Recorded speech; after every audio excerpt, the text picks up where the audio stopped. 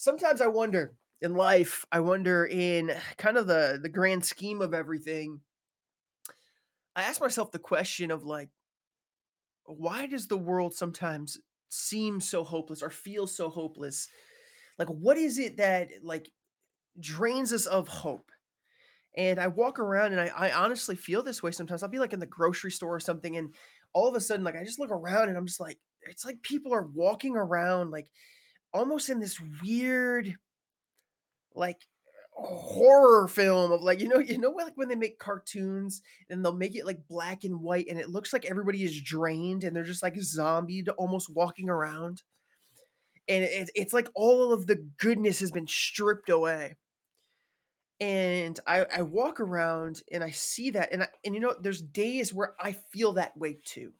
There's days where I'm battling, my own demons. I'm battling, the hardships of life. But it's harder for me to see those things in them myself, especially when I'm going through it, right? Like, I might be able to look back at a season and be like, "Man, that was me." But when you're going through it, you don't necessarily see it.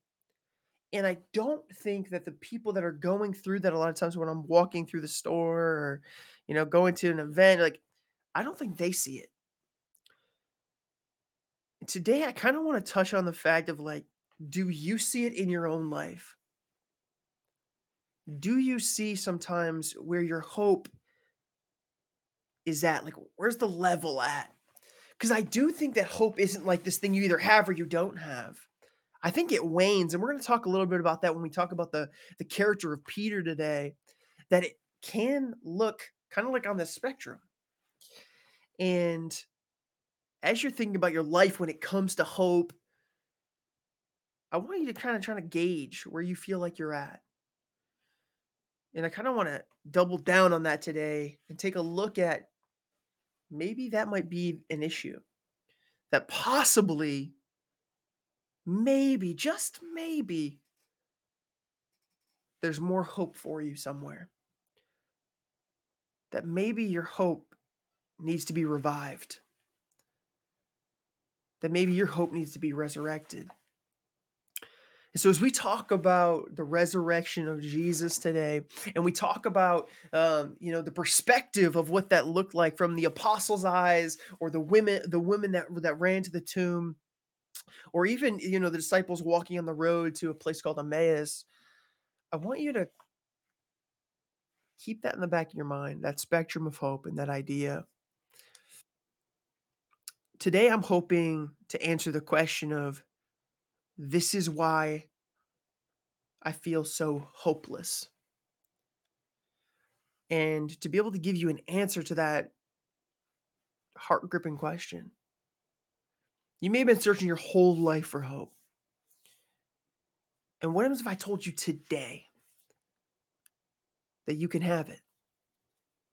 That you can have the hope that you see in maybe your friend that asked you to come today? Or you can have hope on this journey of chasing after trying to find the truth. Or if you call yourself a Christian today, a pursuer, a follower of Jesus, that you too can have hope and that maybe you've lost it somewhere along the way. Because I can guarantee you this, that it's not black and white. It's not, I'm a Christian, I have hope. And it's not, well, I don't believe in Jesus. I have hope. I don't have hope. I really do believe that there's a spectrum to it. That there is days as a Christian where you feel hopeless. And there's days when you're still looking for the truth that you feel hopeful. And that is kind of this journey we're on. And I want to kind of like strip the barriers that we put up between this idea of like, oh, I'm a Christian, I'm not a Christian, or like we're all seeking truth. The difference really between not being a Christian and being a Christian is saying, I'm following after Jesus. I'm continuing to search for that truth. I'm deepening that faith and a realization that I can't do it on my own, right? A realization that's saying, I realized that I was living apart from Jesus, my creator, the way that I was created. And I realized there's a way to live rightly with God. And that's the division line. But I think there's some people, honestly, that are maybe more hopeful because they see this Jesus and they're chasing after him, but they haven't yet made that step of saying, you know what, God, I want you to be my Lord.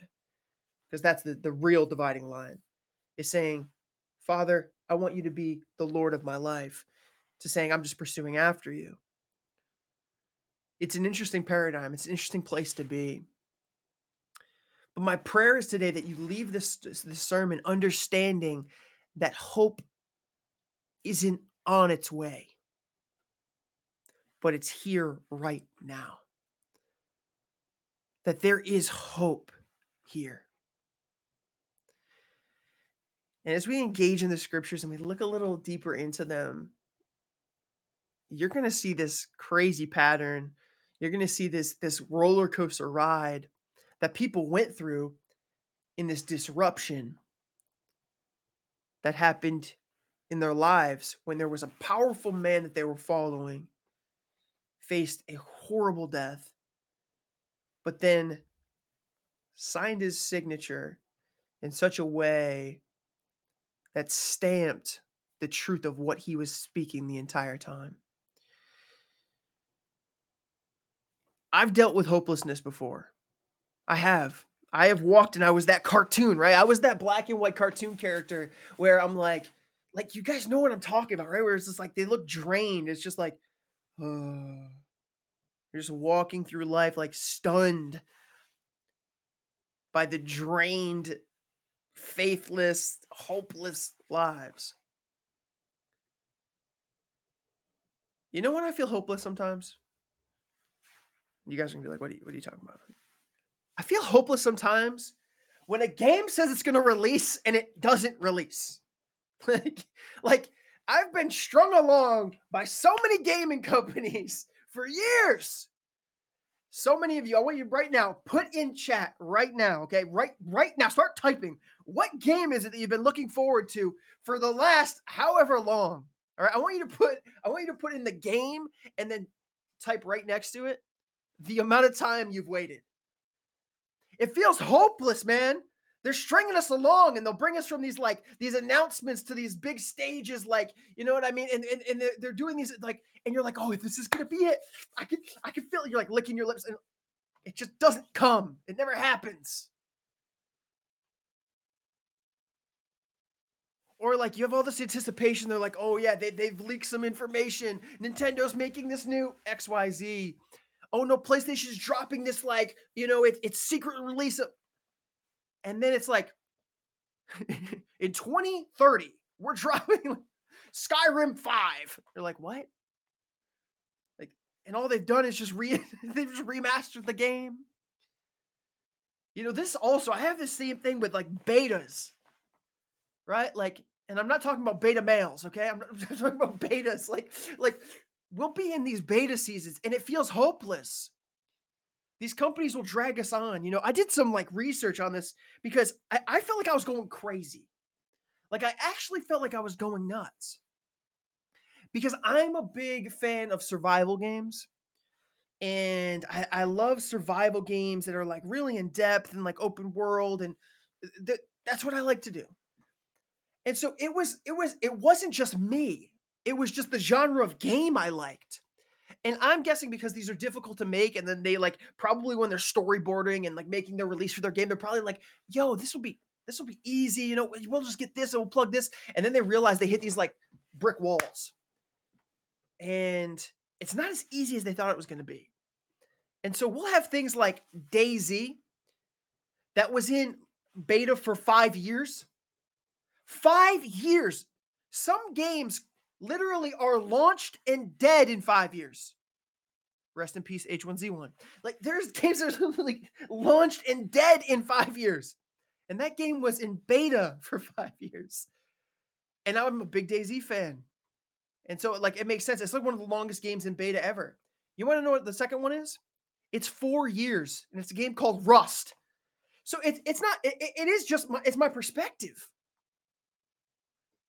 Like, when is this game gonna get out of beta? It's like the longest Steam game inside of like beta, the beta version that they have for Steam. So these specific games are in beta forever. And I feel hopeless sometimes, man. I'm like, when are they going to fix this issue? When are they going to update this game? When are they going to listen to their fan base? It just feels hopeless. Like it's not going to come. On a more serious note, I've felt hopeless like IRL within my real life, right? Like it's funny when we talk about games and we'll get all upset, and it's almost like this fake upset, right? Like we're like it's annoying, but it's more like a fake upset. Like we're not really that mad. But there's times in life where things really throw you a curveball, and like it can seem hopeless. It can seem like there is no way that I'm going to get through this season. There's no way that I can see my life going forward from here. I was 16 years old and I was getting ready for this big game. There's some pretty important people in the crowd that were scouting and doing things, and I was excited. When I played sports, I was a different human. I was out of my mind. I was just so excited. And I was serious and I was mean and I was joyful. Like it was a weird combination of the person I became when I got on the field. And I remember this game where we were playing football, and I got on the field, and s- the quarterback snapped the ball, and I was playing defense. I was called a middle linebacker, so I'm about 5 yards away from the ball carrier, and one of my linemen stepped back, and I stepped forward, and he trapped my foot, and the one of the running backs came through the line and cracked my knee. I tore the ligaments, the meniscus, and the tendons in my right knee immediately.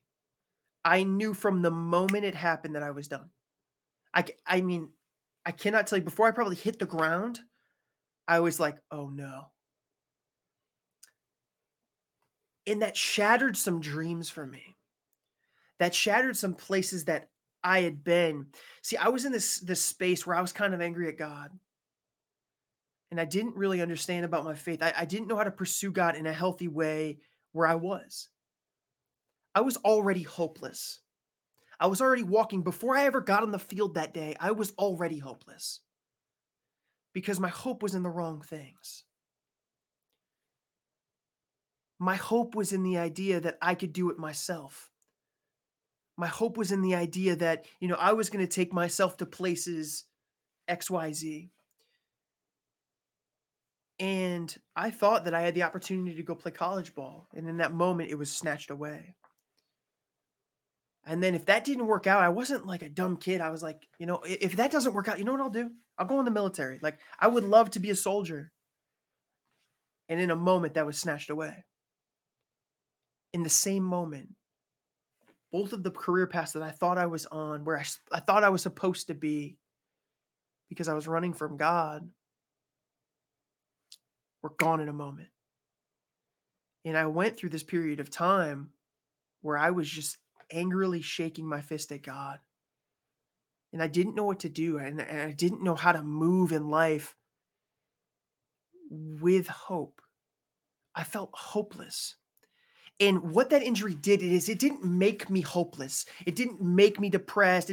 What it did is it revealed to me a heart condition that I was already suffering from. And it had been that I was already hopeless, and I had almost deceived myself in thinking that these were going to be fulfilling enough, that this time was going to be fulfilling enough, that it was going to take away my problems. But it wasn't going to. There was literally no way. What would have happened is, even if I made it in those careers, at the end of the day, I would have been feeling still hopeless, because it wasn't the careers, it wasn't the job choice, it wasn't the way that I thought my life would go that made me hopeful. Hope is a strong word. Hope can move nations.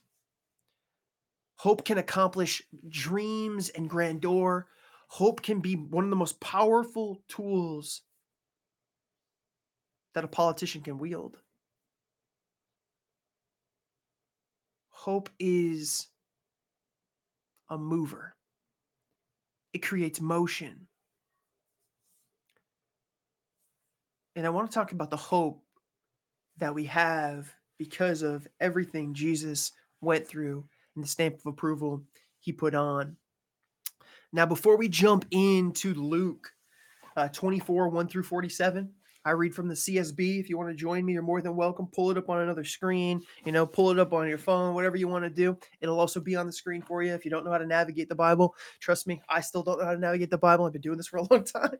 And so we appreciate you, being willing to even try. And so, but it's pretty easy on the internet because you can just type in the verses. So Luke 24, 1 through 47, we'll be going through a few verses at a time here, and then kind of tearing them down, ripping them apart, trying to understand what God was speaking in them. So first, before we jump into Luke, though, I want to talk about kind of how we got to these verses, right?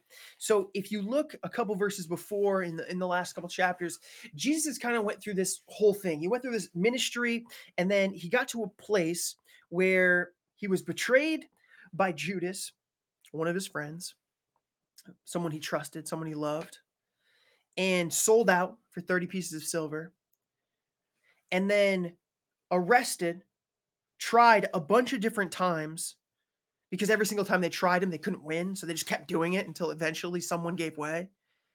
It's really until they cried like a bunch of babies over and over and over again to have a man murdered that was innocent. And then eventually that worked. And so what they did is they led Jesus to the cross.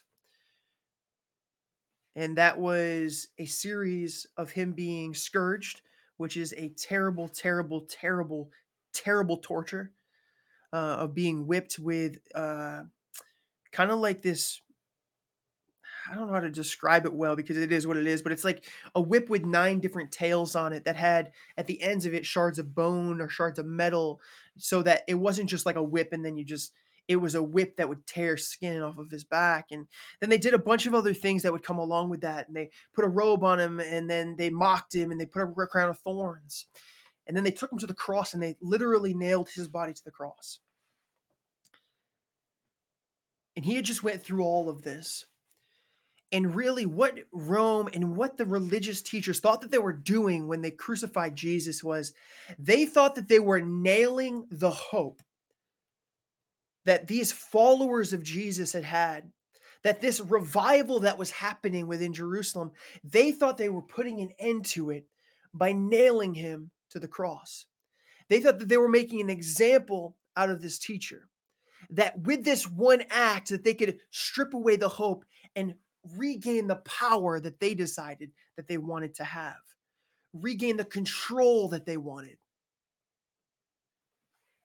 And that's what leads us to this scripture verse. Literally right before this, they take Jesus's body down from the cross. One of the rich Sadducees who didn't agree with what the religious people were doing, they wrapped him in linen and they laid him in a tomb. Now, a little bit of understanding of what a tomb would have looked like in ancient Jerusalem or ancient Israel, just so you have an understanding.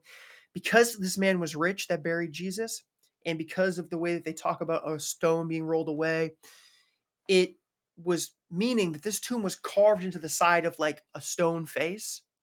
And then there was almost like little coves inside of it where you would have laid a body down.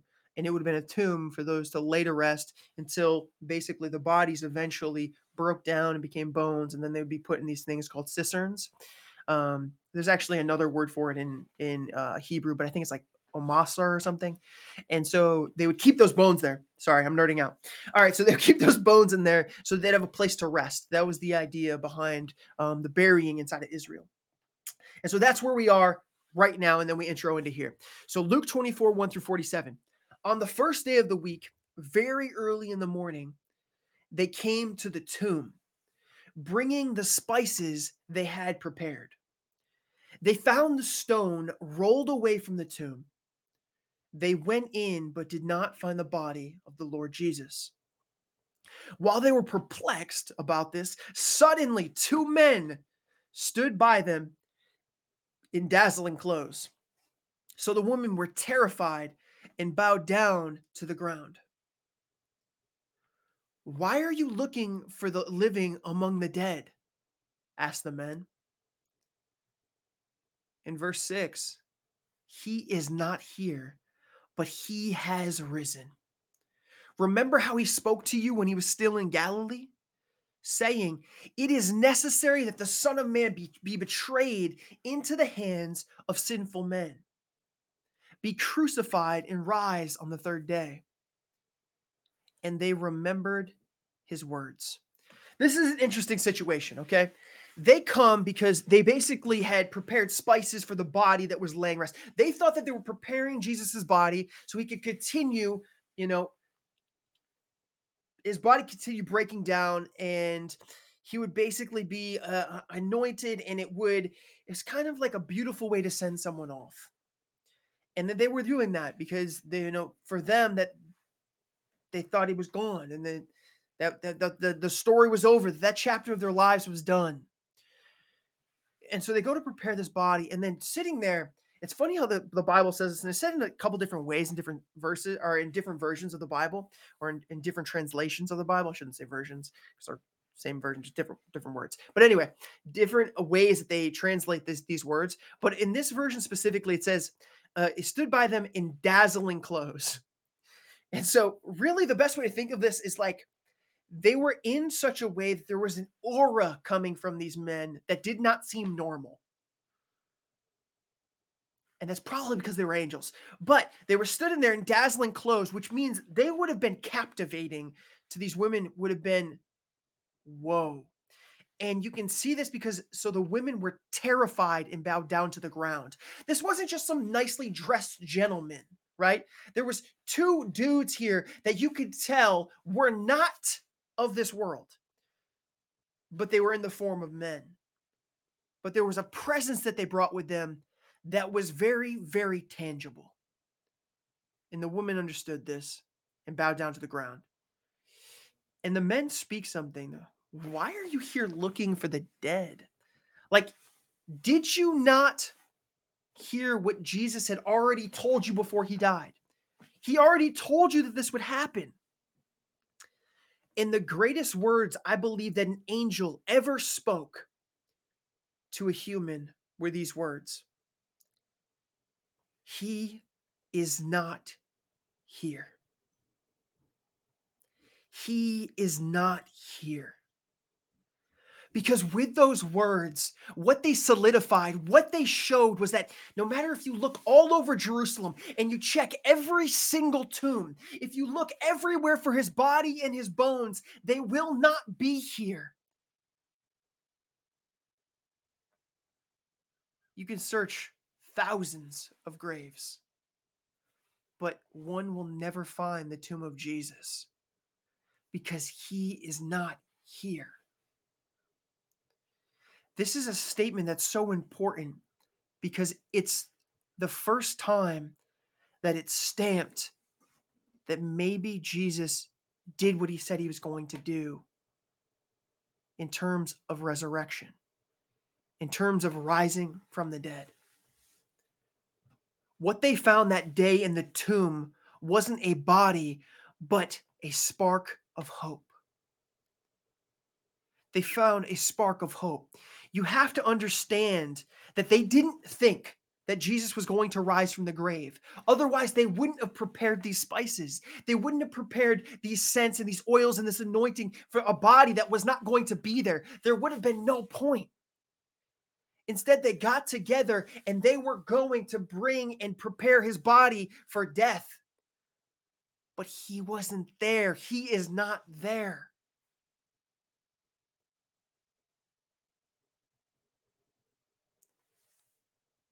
This is disputed sometimes, but like in their preparation of the spices, it speaks to the idea that they didn't think he was going to rise again, that they too had lost hope. See, you don't put a raincoat on if it's not going to rain outside. You don't load up Epic Games if you're not planning to play Fortnite. I don't even know. Maybe there's some other games out there going to play, but you don't do those things, right? You don't sit down on your couch and put a controller in your hand if you're not going to turn on the gaming system. Like, you don't take out the pots and pans and put the oil in it if you don't prepare to saute something. It just doesn't make sense. The preparation that they made spoke to the fact that they did not believe that Jesus was going to rise again. Their hope was as dead as the body they prepared to send off into eternity. But when they came and they saw that the body was gone and that there was two heavenly hosts, two heavenly angels declaring his words in repeat to them, their hope was refocused. Their hope all of a sudden was reignited. So the first thing I want to drill down today is, are you in need of your hope to be reignited? Does your hope need to catch a new fire? Where is your hope on that spectrum? Are you like daylight when I was on that field and thought I lost everything and didn't realize I was walking around hopeless?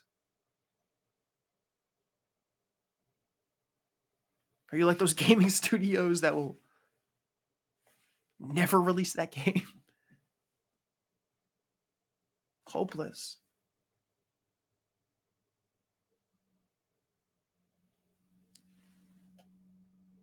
Today, I pray that your hope is reignited, that there is a new hope in you.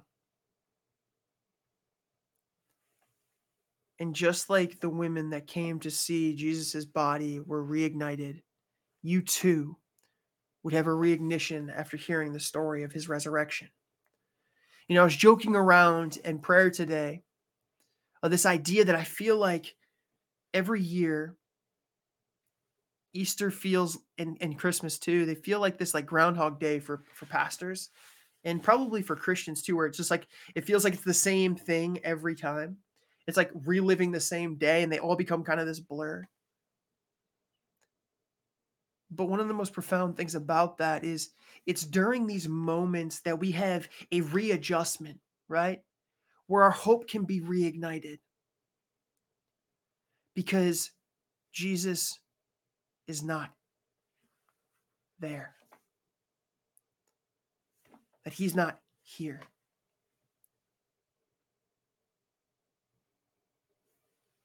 He wasn't in the tomb, which means something else was at work.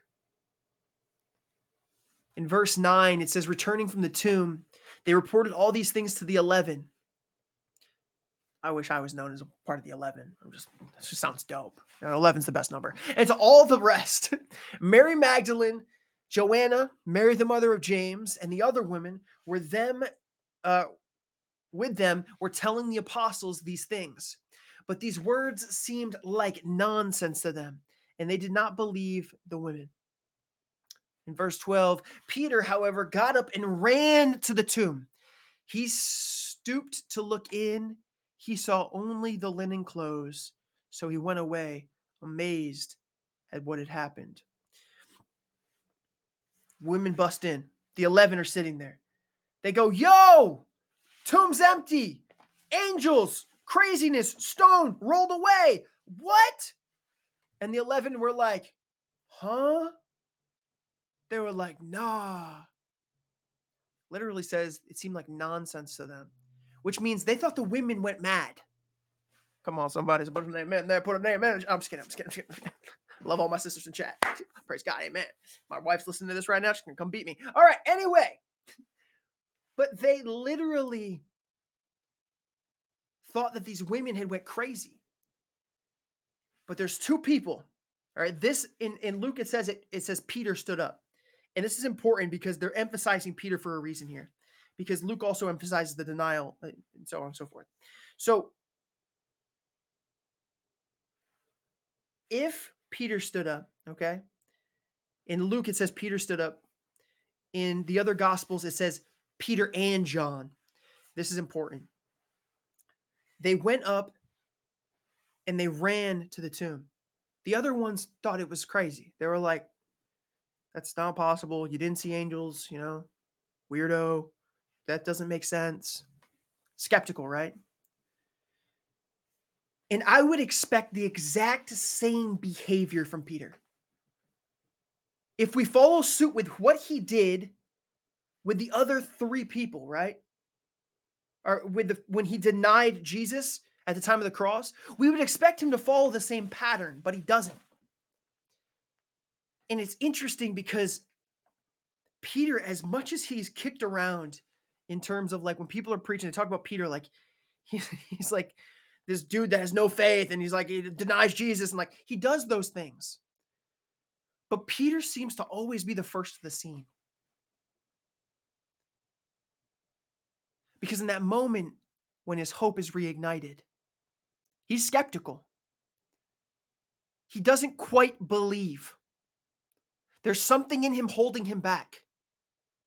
And even when he runs to the tomb, it does not say that he believed. It instead says that he went away amazed at what happened. In other translations, it says he marveled at what happened. So he was shook by it, but it didn't say he believed. And there is a contrast because in one of the other gospels, it says John saw that the clothes were lying there, the linen were lying there, and he believed. Peter just marveled. But I want to lay this out. I'm more of a Peter than I am a John, okay? I'm going to be honest with you guys. You guys know the trick where you hold the blanket up, okay? And then, like, if you're standing next to a doorway, you just drop it, but then you run behind the doorway. Like, you can really get kids with this. Like you can dogs go crazy.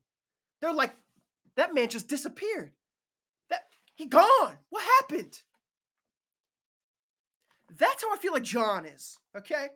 He's the dog okay, I'm not referring to John, when we meet in heaven one day, don't hold that against me. I just mean you're easily captivated, my guy.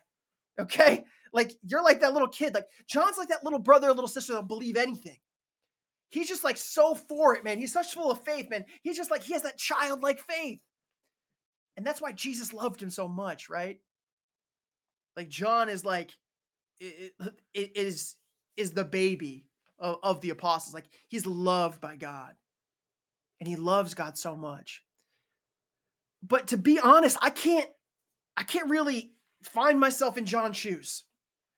I would have saw the linen sitting there and I've been like, yo, that's crazy. What really happened? Like, you know what I mean? Like I'd have been like, someone pulled a good one. I'm going to be fair, but I'm going to be honest. I'm skeptical. But Peter, as he has always done, he did the same thing. See, Peter, what he doesn't get enough credit for is he has always been a man of action. Think about it. Think about Peter's life. Think about when Jesus talks to him throughout his time on earth. If you look back at the Gospels and read about it, when Jesus called the apostles from the boat on the stormy seas, what did Peter do? Even though he did not yet believe fully, he didn't truly understand it, because you can tell that by this denial 3 times. He got onto the water. He stepped out of the boat and walked on water. And he faltered. And Jesus had to rescue him. But he's always been a man of action, a pursuer of truth. And in that moment, he did not wait. He did not look at the women like they were crazy. They didn't know what they were talking about. He got up and he ran to the tomb. Because even in his skeptic nature, even in his disbelief, even in his hopelessness, this is a man who just came off of that, denied Jesus 3 times at the cross, like one of the biggest things, like been walking with the man for like 3 years. Like he's downtrodden, but there's a hope here reignited in him. Hope is living in him. and he pursues and chases after the truth. He runs to the tomb.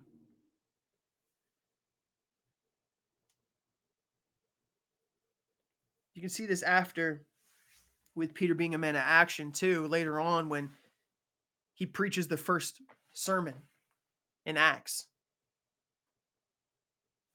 He hears something, he feels something, he knows something, he moves. I pray that I'm like Peter sometimes, that even in my skeptical mind, even when I can't believe it, that I'm willing to chase after the truth. And I pray that for each and every one of you, that you can be pursuers of truth. In verse 13, it says, now the same two of them were on their way to a village called Emmaus, which was about 7 miles from Jerusalem. Together, they were discussing everything that had taken place. And while they were discussing and arguing, Jesus himself came near and began to walk among with them. Okay. But they were prevented from recognizing him. So he just looks like a stranger. Then he asked them, what is the dispute that you're having with each other as you are walking? And they stopped walking and looked discouraged. The one named Cleopas answered him, are you the only visitor in Jerusalem who doesn't know the things that happened there in these days? Jesus says, what things? Which is ironic. What do you mean? What are you talking about? I don't know. What? He's testing to see what they know. He asked them. So they said to him, the things concerning Jesus of Nazareth, who was a prophet, powerful in action and speech before God and all the people, and how our chief priests and leaders handed him over to be sentenced to death, and they crucified him. But we were hoping that he was the one who was about to redeem Israel. Besides all this, it's the third day since these things happened. Moreover, some women from our group astounded us. They arrived early at the tomb, and when they didn't find his body, they came and reported that they had seen a vision of angels who said he was alive. Some of those who were with us went to the tomb and found it just as the woman had said, but they didn't see him.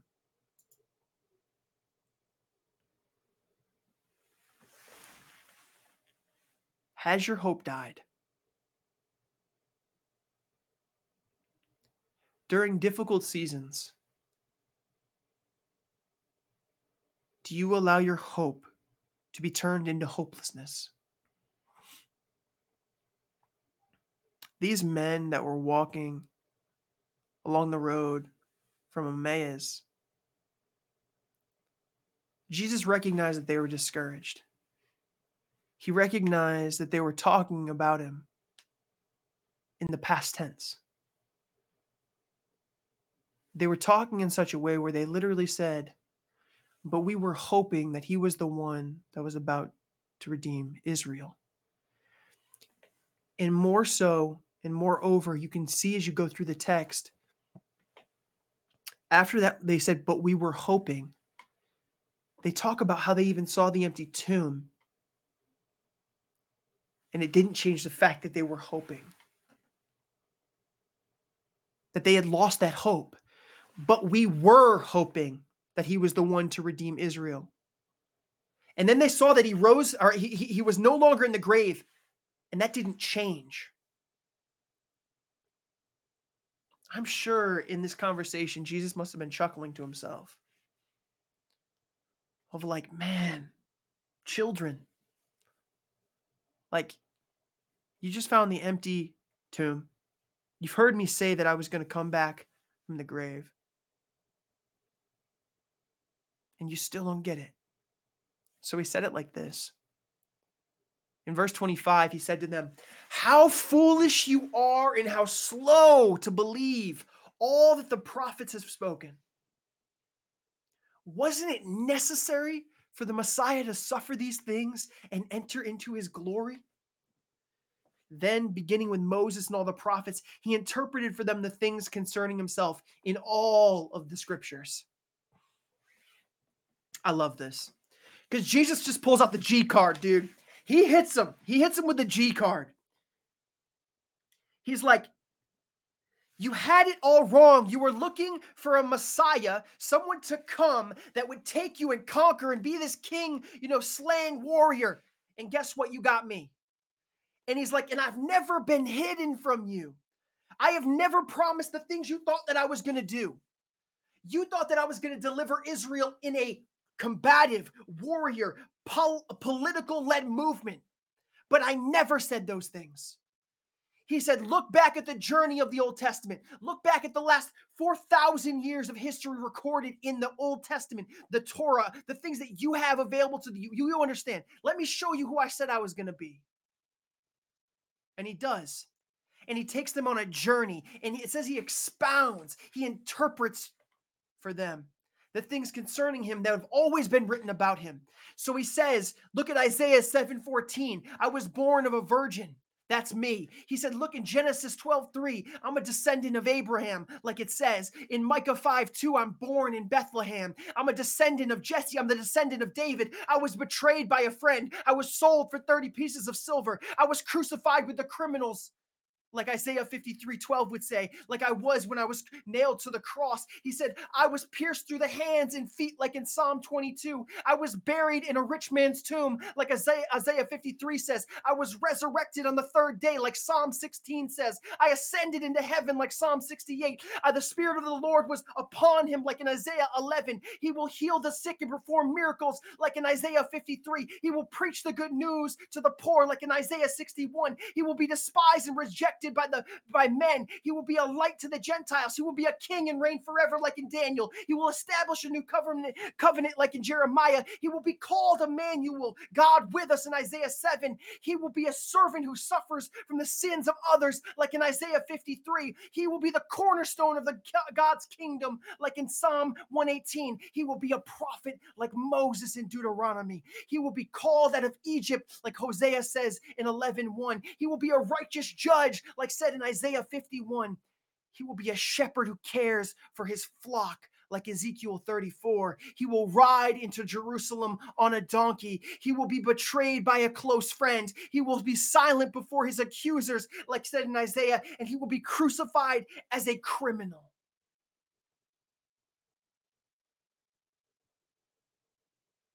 Jesus. Jesus.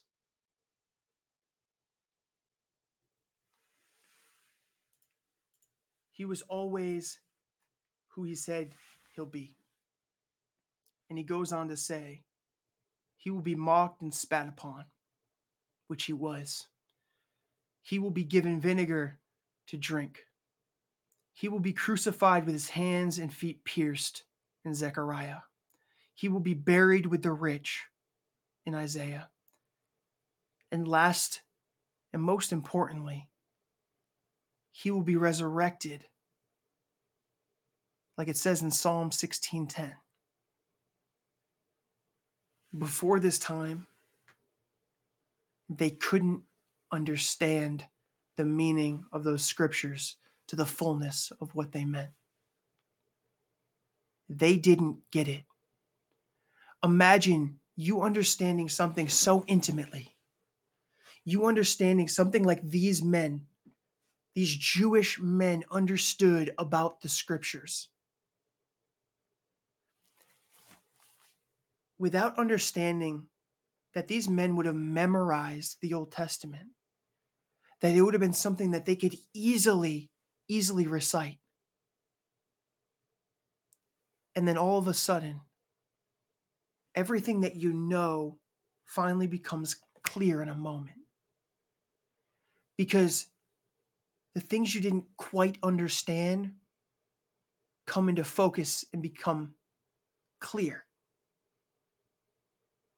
And they have a clear depiction that Jesus was this person that was seen and spoken about and written about all throughout the Old Testament.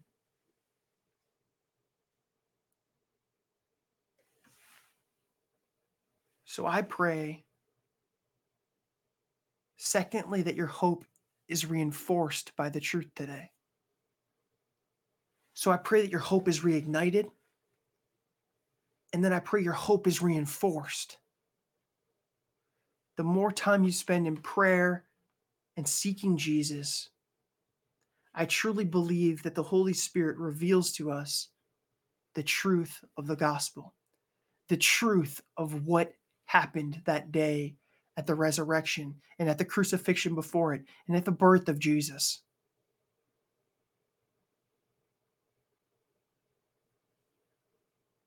I pray that there would be a hope, your hope would be reinforced, that there would be a strengthening to it.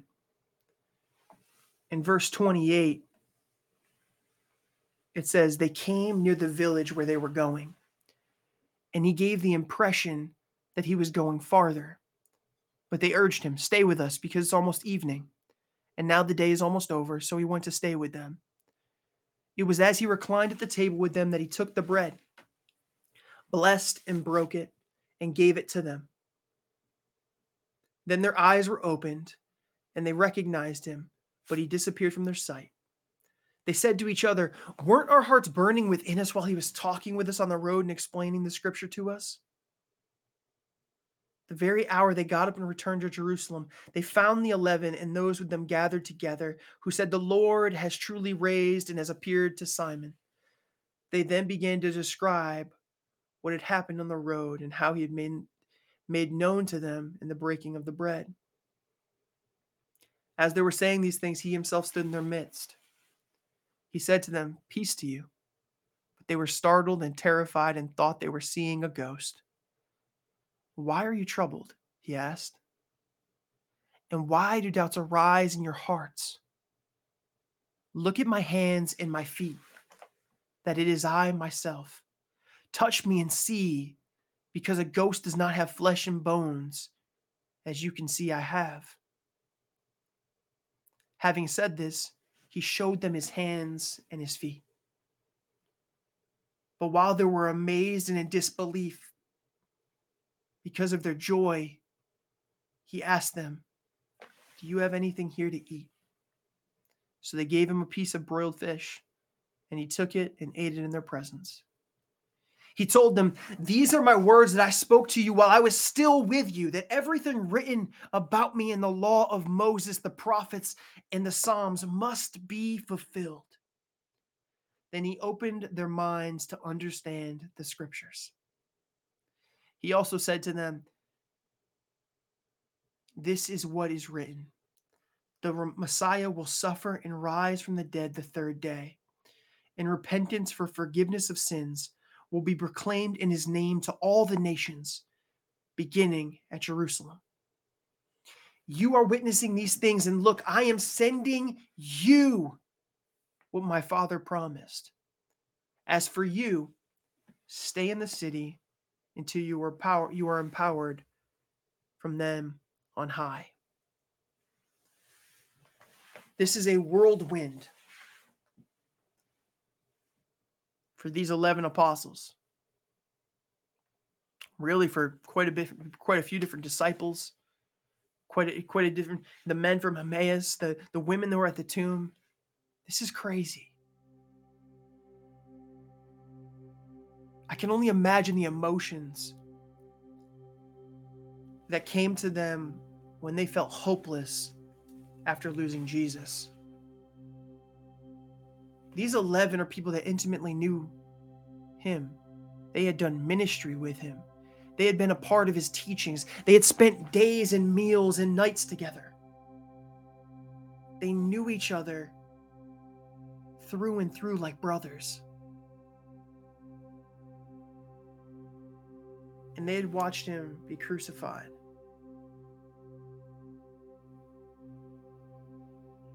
And all of that emotion to be stripped down, and then to watch him fulfill everything that he said he was going to do. The words probably slipped their mind even through their grief. To watch him be there in their presence again, completing the full promise.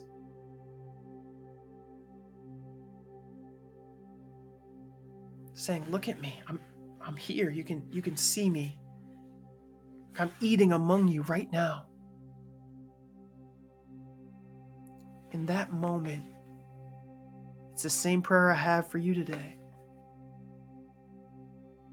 Their hope was resurrected. Their hope is here.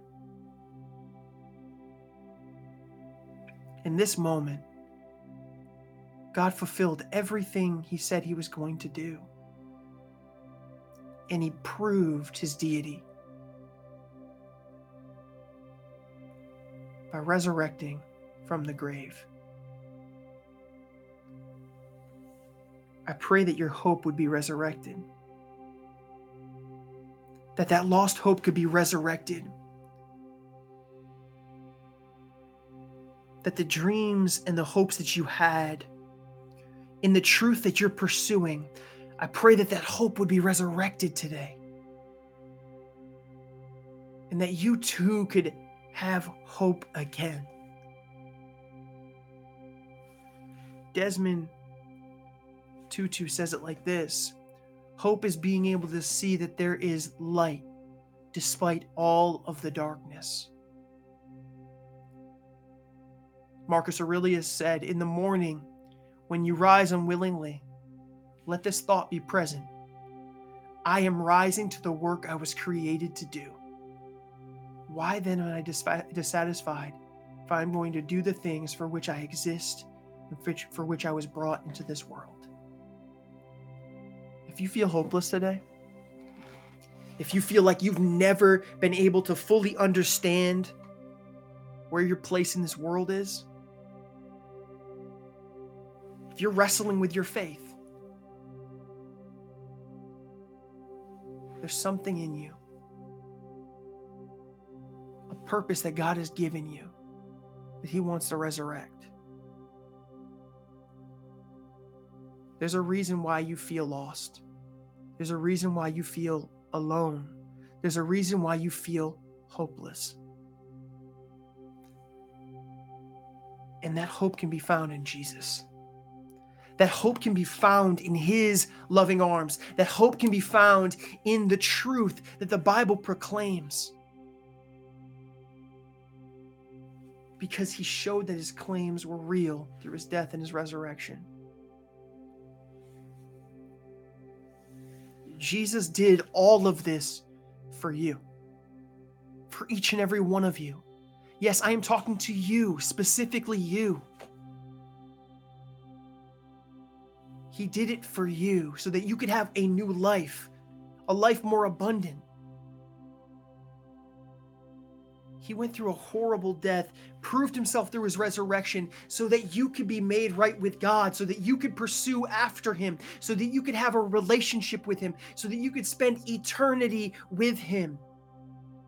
Because for a long, long time, humanity turned their back on God. People still do. But God made it right through Jesus. He said, there is a path. There is a way. You just have to realize that I am the king that I say I am. That I am the creator that I say I am. That I am the Lord of the heavens and the earth.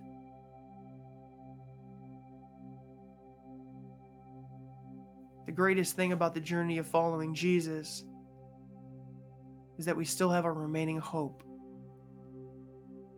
That just as Jesus rose from the grave, he'll also return to earth. No matter the pain, no matter the cost, no matter the suffering, Jesus is alive, and there is hope for those who follow after him. There's hope for you that are pursuing truth. My hope is that you find it today. That you'd give God a chance. That you'd give him an opportunity to be the resurrecting hope he shows that he is. And I pray all of these things in Jesus' name. Amen. we're going to end today's message a little different than normal. I want you to take time and think about that spectrum. Where is your hope? Where are you in this pursuit of Jesus? Where is it at on this timeline? And I want you to take time to contemplate that. As we go, in a second, I'm going to introduce our choir. I want this to be a time of reflection, to be able to think on where is it that you are in your faith journey. And I want to challenge you. I want to challenge you to allow Jesus to be the resurrection in your life. I want to challenge you to allow him to resurrect your heart, because he wants to do so today. I have one more thing to say to you before we go into our time with the choir, which is beautiful. I'm so thankful that these individuals have given up their time and their talent to glorify God. During this time, as we appreciate the music together, but as we sing along, as we engage with God, don't forget to reflect. If no one's told you they love you today, I love you with my whole heart, and I'll see you soon. Love you guys.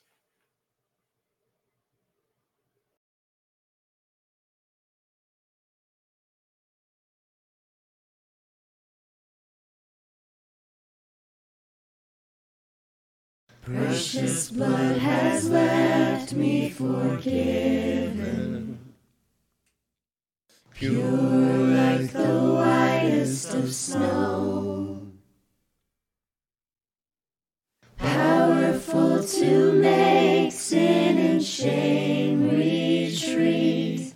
This covenant is making me whole, so I will rise and lift my head, for by his mercy my life was spared. The highest name has set me free. Because of Jesus, my heart is clean. Purify my heart in your presence. Teach me to discover the joy of holiness that forms as you draw me close. In you what was lost is restored. So I will rise and lift my head, for by his mercy my life was spared. The highest name has set me free. Because of Jesus, my heart is clean. So I will rise and lift my head, for by his mercy my life was spared. The highest name has set me free. Because of Jesus, my heart is clean. Because of Jesus, my heart is clean.